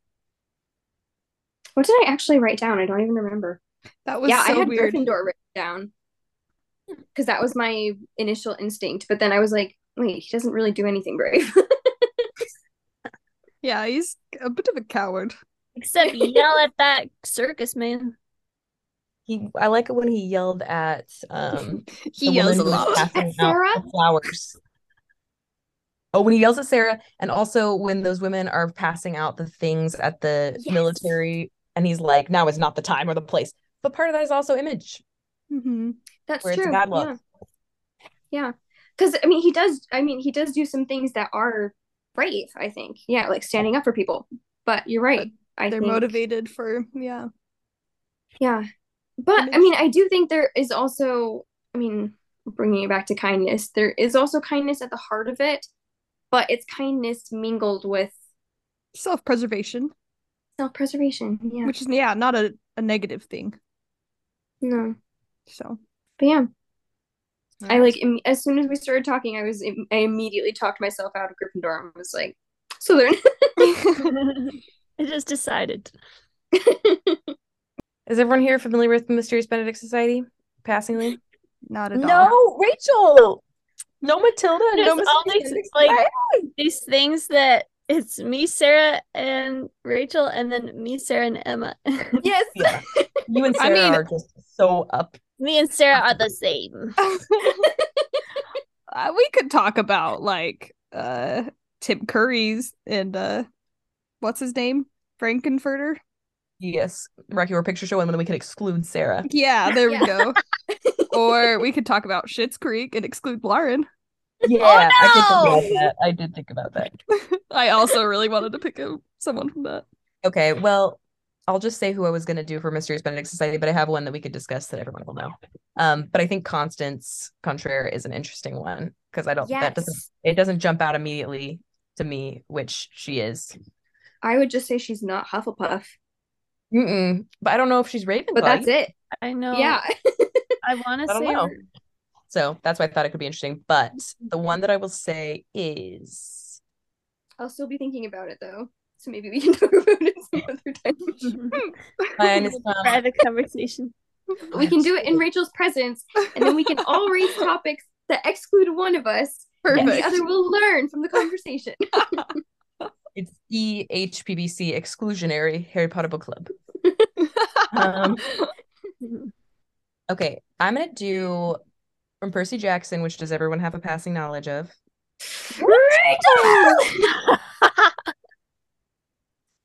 Come over there and strangle you. Gosh.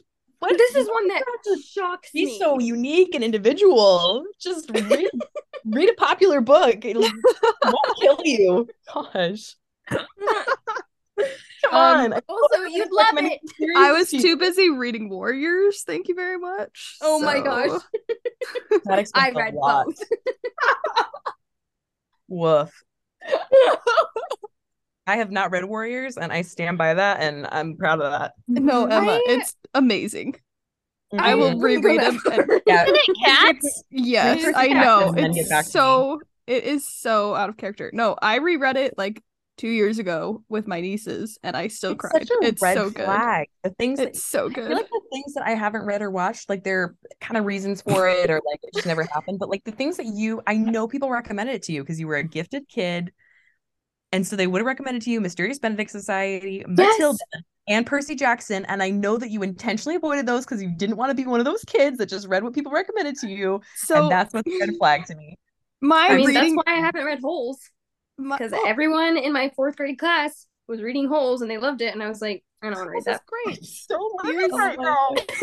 Here's the thing. I discovered Warriors on my own and just loved it. But I honestly didn't have I don't feel like anybody ever really recommended those other books to me. And as a child, my reading habits were dictated by author last name. I was convinced I was going to read the entire youth section going alphabetically. So if you want to talk about like some books by Avi or the Frindle series, like I got you. Yeah, like anything by Confessions of Charlotte Doyle. Yeah. Oh, yeah, heck yes. Lloyd I will Alexander books, like by that any children's author with the last name of an A probably have read it. Here's the thing. I think everyone should just stop telling me books that they haven't read because I'm just getting increasingly angry. You haven't read Holes, Sarah? Yes, I have it on hold at the library because Niall is Good. also very upset about this. So Good. That does need to be remedied. I don't even know what You all to pick. so I don't know much. what anyone's read or watched. I don't know. You can pick something that I am not familiar with. That's just fine. Because if I do pat myself on the back, I had the winning hit for Trunchbull. Is that her name? Yeah, you It's knew true. what she was. Yeah, so I'll do a quick Google search. Let's talk about Constance. Let's go back to that. Okay. Mysterious Benedict Society, Constance Contraire. We won't give away the spoiler at the end of the book, yes, She's a but dragon. there are reasons why she's a complex figure. yes. Constance is such an interesting choice, and I'm so glad you brought it up. Because I already said it, but the only one that I think she doesn't fit in is Hufflepuff. I think Yeah. she could be sorted into any of the others, and I'm not coming up with like super definite reasons for her to be in either Ravenclaw, Gryffindor, or Slytherin. I think Because of course she's smart. That's why she's in the Mysterious Benedict Society. And she's terribly clever. She is always making hilarious poems, which she uses to bully people. But like the things she shares though are more like it's almost sometimes they really need the answer to something and she has it. And she then at the last second is like, oh, and also this.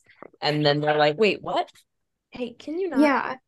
And like, I think again, I'm like, my book Slytherin bias comes out here because I'm like, oh, she's mean.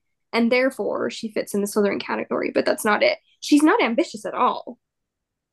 But she is kind of self-serving and like not Yes. ambitious in the sense of like trying to get further ahead and trying to angle for a position. More ambitious, not even ambitious isn't the right word, but like she's looking for her own interest. And there are reasons at the end of the Yes. book for that, but she's very, very focused and hyper dialed into getting her needs met and making sure that everything leads back to her being in as comfortable and prime a position as she can be. Yes. Which is why I think Slytherin, not because she's rude, but because of her attitude toward other people. Yeah. And not because she's rude, but because of her attitude. I just was feeling like there was going to be a musical number. People. The Mysterious Benedict Society, the musical by HBBC. Colin. Oh, saw that Just Broadway dance step. Oh, more regrets this isn't a visual podcast. just leave people wondering what that means. Just leave that in there. More regrets that this isn't a visual podcast. Whatever that means. Okay, Lauren, what do you think of Constance? I think I agree with Slytherin because I don't know, there's a temptation to put all of those kids in Ravenclaw Yeah. because they passed the test, right? That they're like all very smart. But yeah, I think she fits better in Slytherin than Ravenclaw. My last one, I'm tempted to do like Jack Skellington or Flick, but they are both absolutely in Ravenclaw, and I'm not going to have anybody tell me otherwise. Okay. But they are, because they're both very creative, and Flick for sure is a Ravenclaw because he's an You're inventor. Ravenclaw because you like them. No, he's an inventor and a social outcast. He is like the mold for Ravenclaw. And Jack Skellington is always in pursuit of new ideas and creativity. Oh, I'll not hear anything otherwise. I was gonna do Dracula, but there's so many different versions of him. I don't feel like You should do the son from the Teletubbies. oh. Hufflepuff. The baby faced son. I think it's Slytherin. The most evil, truly. Anything that Hufflepuffs can be evil. Yeah, no, the most evil version of any house. Okay, what about Norman Bates? Oh, interesting. Are we using original Psycho film? 1960. Okay. Alfred Hitchcock. Not the TV show. Not the TV show. Not the Not sequels. Freddie Highmore. What'd you say? Not Freddie Highmore. Oh. That's the actor in the TV show. No. Speaking of, I feel like he might be an evil Hufflepuff. Really? Loyalty? That's true. He's a mentally ill Hufflepuff. Yeah. And at the end of the day, I don't know it well enough to know the woman's name. What's the woman's name? Who? Marion Crane? Yes, Marion Crane. Marion Crane, he does really want Marion to like him. And he wants to be nice to Marion. And he wants to have like friendly conversation. Like he has a desire to connect through being pleasant to each other and kind of having that connection. He's definitely not Slytherin, and he's definitely not Gryffindor. I could see him being Ravenclaw because of his obsession with like taxidermy, and he's just like a little Obsession is a Slytherin quality as well, though. Yeah, but I mean, not maybe obsession, but just like interest and passion, and like he's not really sharing it with other people, though.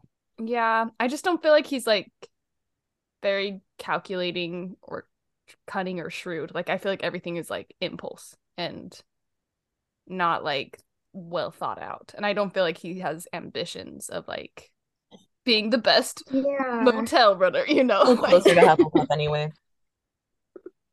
That's more where I'm leaning. Yeah, and like being a pushover, like we talked about, his mom walked all over him, right? Mm-hmm. He'd never stood up to his mom. Norman Bates is a Hufflepuff. Hufflepuff. What a So, shock. Yeah. You've heard it here.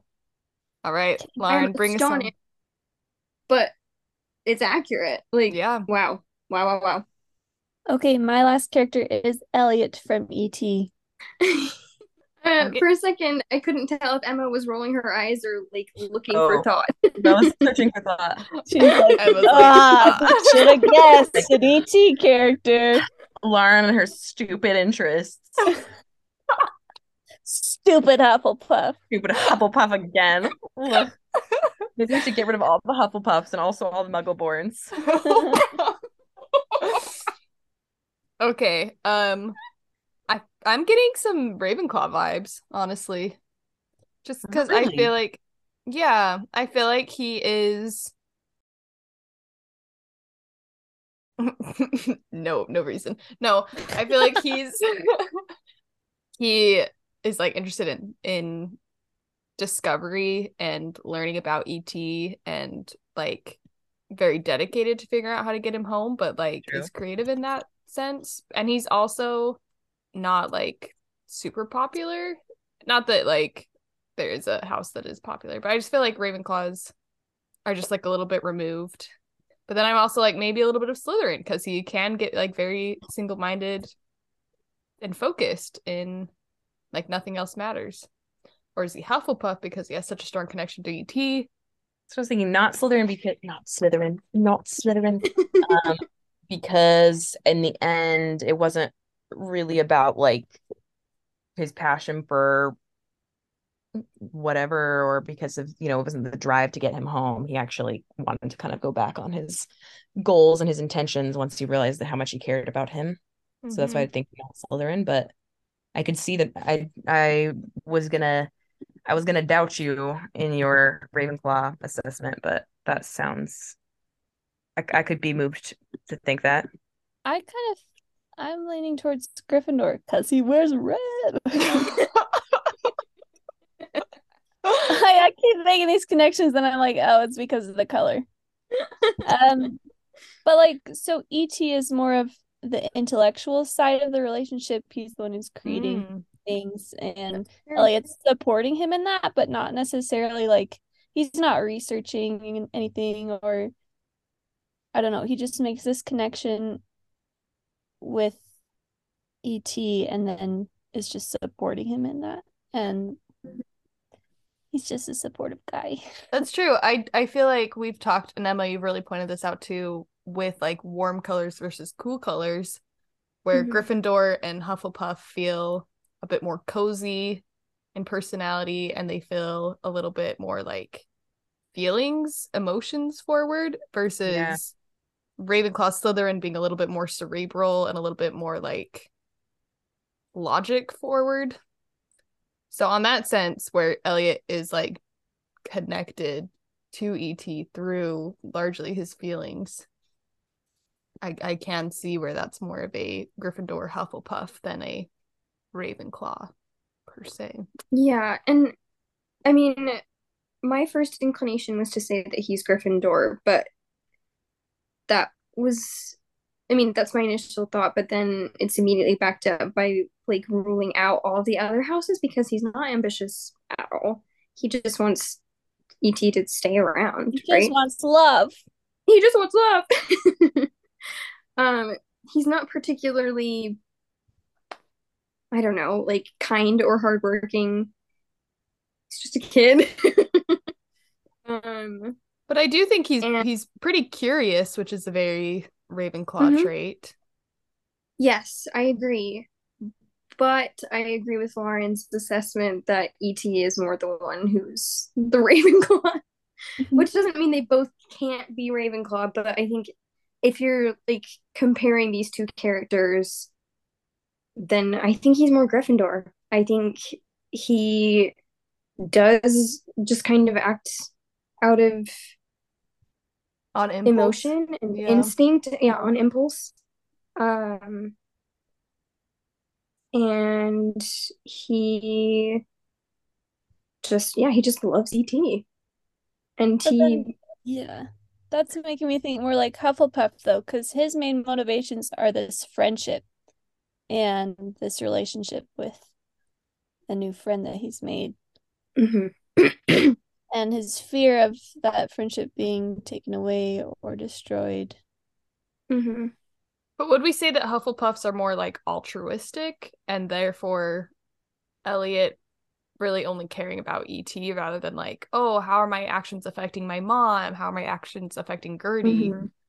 That feels a little bit more like Gryffindor, like bold, brash, like this objective rather than like, oh, how am I like taking care of everybody type thing, you know? Because that feels more like ET. That I always feel like ET is more of a Hufflepuff because he's like all about healing and like connecting with everybody. He's like concerned when Michael has the fake knife. Pan over to ET Shrine. Oh yeah. The ET Shrine. Wow. There's a lot happening there. Many new ones. Casting my vote for Gryffindor for Elliot then. Yeah, I stand by Gryffindor. Yeah, I'll say Gryffindor Some too. of that main character energy. Sure. Well, this has just been way too much fun. Hopefully, I don't know that anybody's still listening at this point, but if you are or you have thoughts about what we've done or said, if you agree or disagree, please make your opinions known. Very likely we'll be coming back and doing this in some form or another, maybe next year. HPBC, what a grand reunion. Thank you. Thank you for your opinions. And even if no one else is listening, I'm pretty sure you'll get some text from Emma and I about how our opinions have changed. Excellent. I think you can do PJ in your best Harry Potter accent. Dobby! Yeah, no, that didn't come through at all. That did not register. I don't know why it's been struggling so much. It's a good thing we had Dobby on the podcast long before we were having these issues. It would have been one-sided, just Voldemort. Really good though, because that means that Georgia can bark so high-pitched and it's just not heard. You took the words straight out of my mouth, PJ.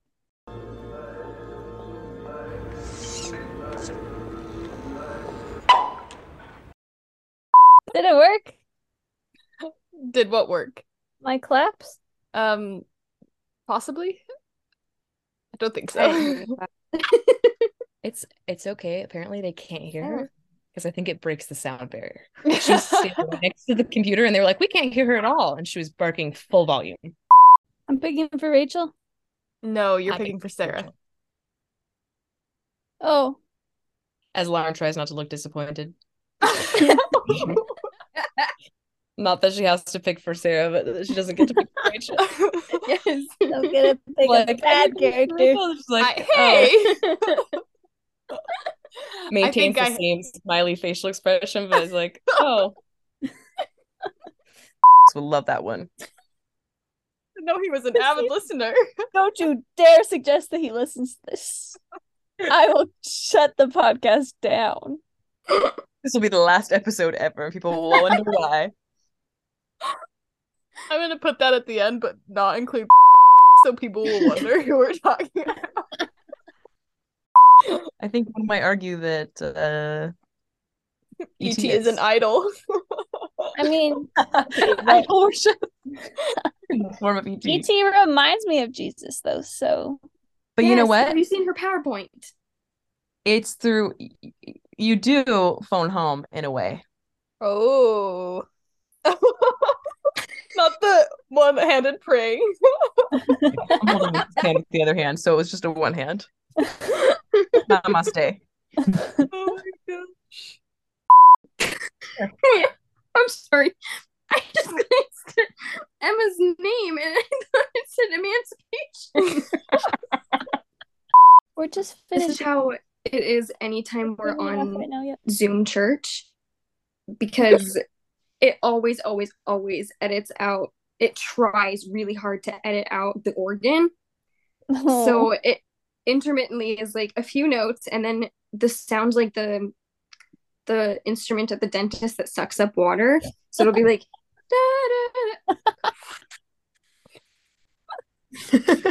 What a good description of a sound. 1 second, because I'm not You can probably hear the music. Can you hear the music? I was like, are you on the toilet? No. I'm getting Jasper a drink. Oh, I was like, there's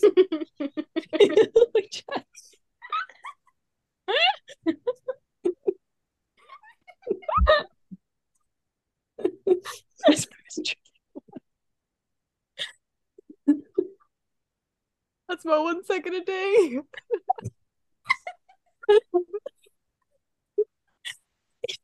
He will sit here at my bathroom door and just cry for 30 minutes. That pan over to Jasper. drinking like he hasn't had water for the last years. He's like, he was still going at it. He's done. Oh my gosh. Oh. Okay. I can't as long as they're not as long as Scott. I feel like I'm not as passionate about any of the other ones. Okay, yeah. That could be good.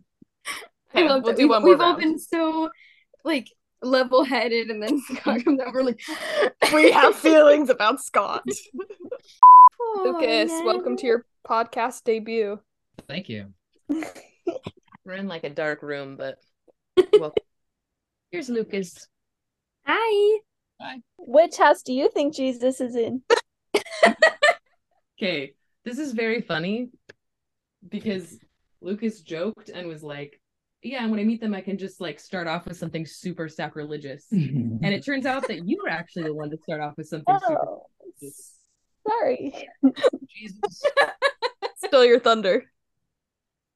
Jesus said that none of the houses were true, and Oh. he will start his own house. Dang. Oh, This is- you're right. You're right.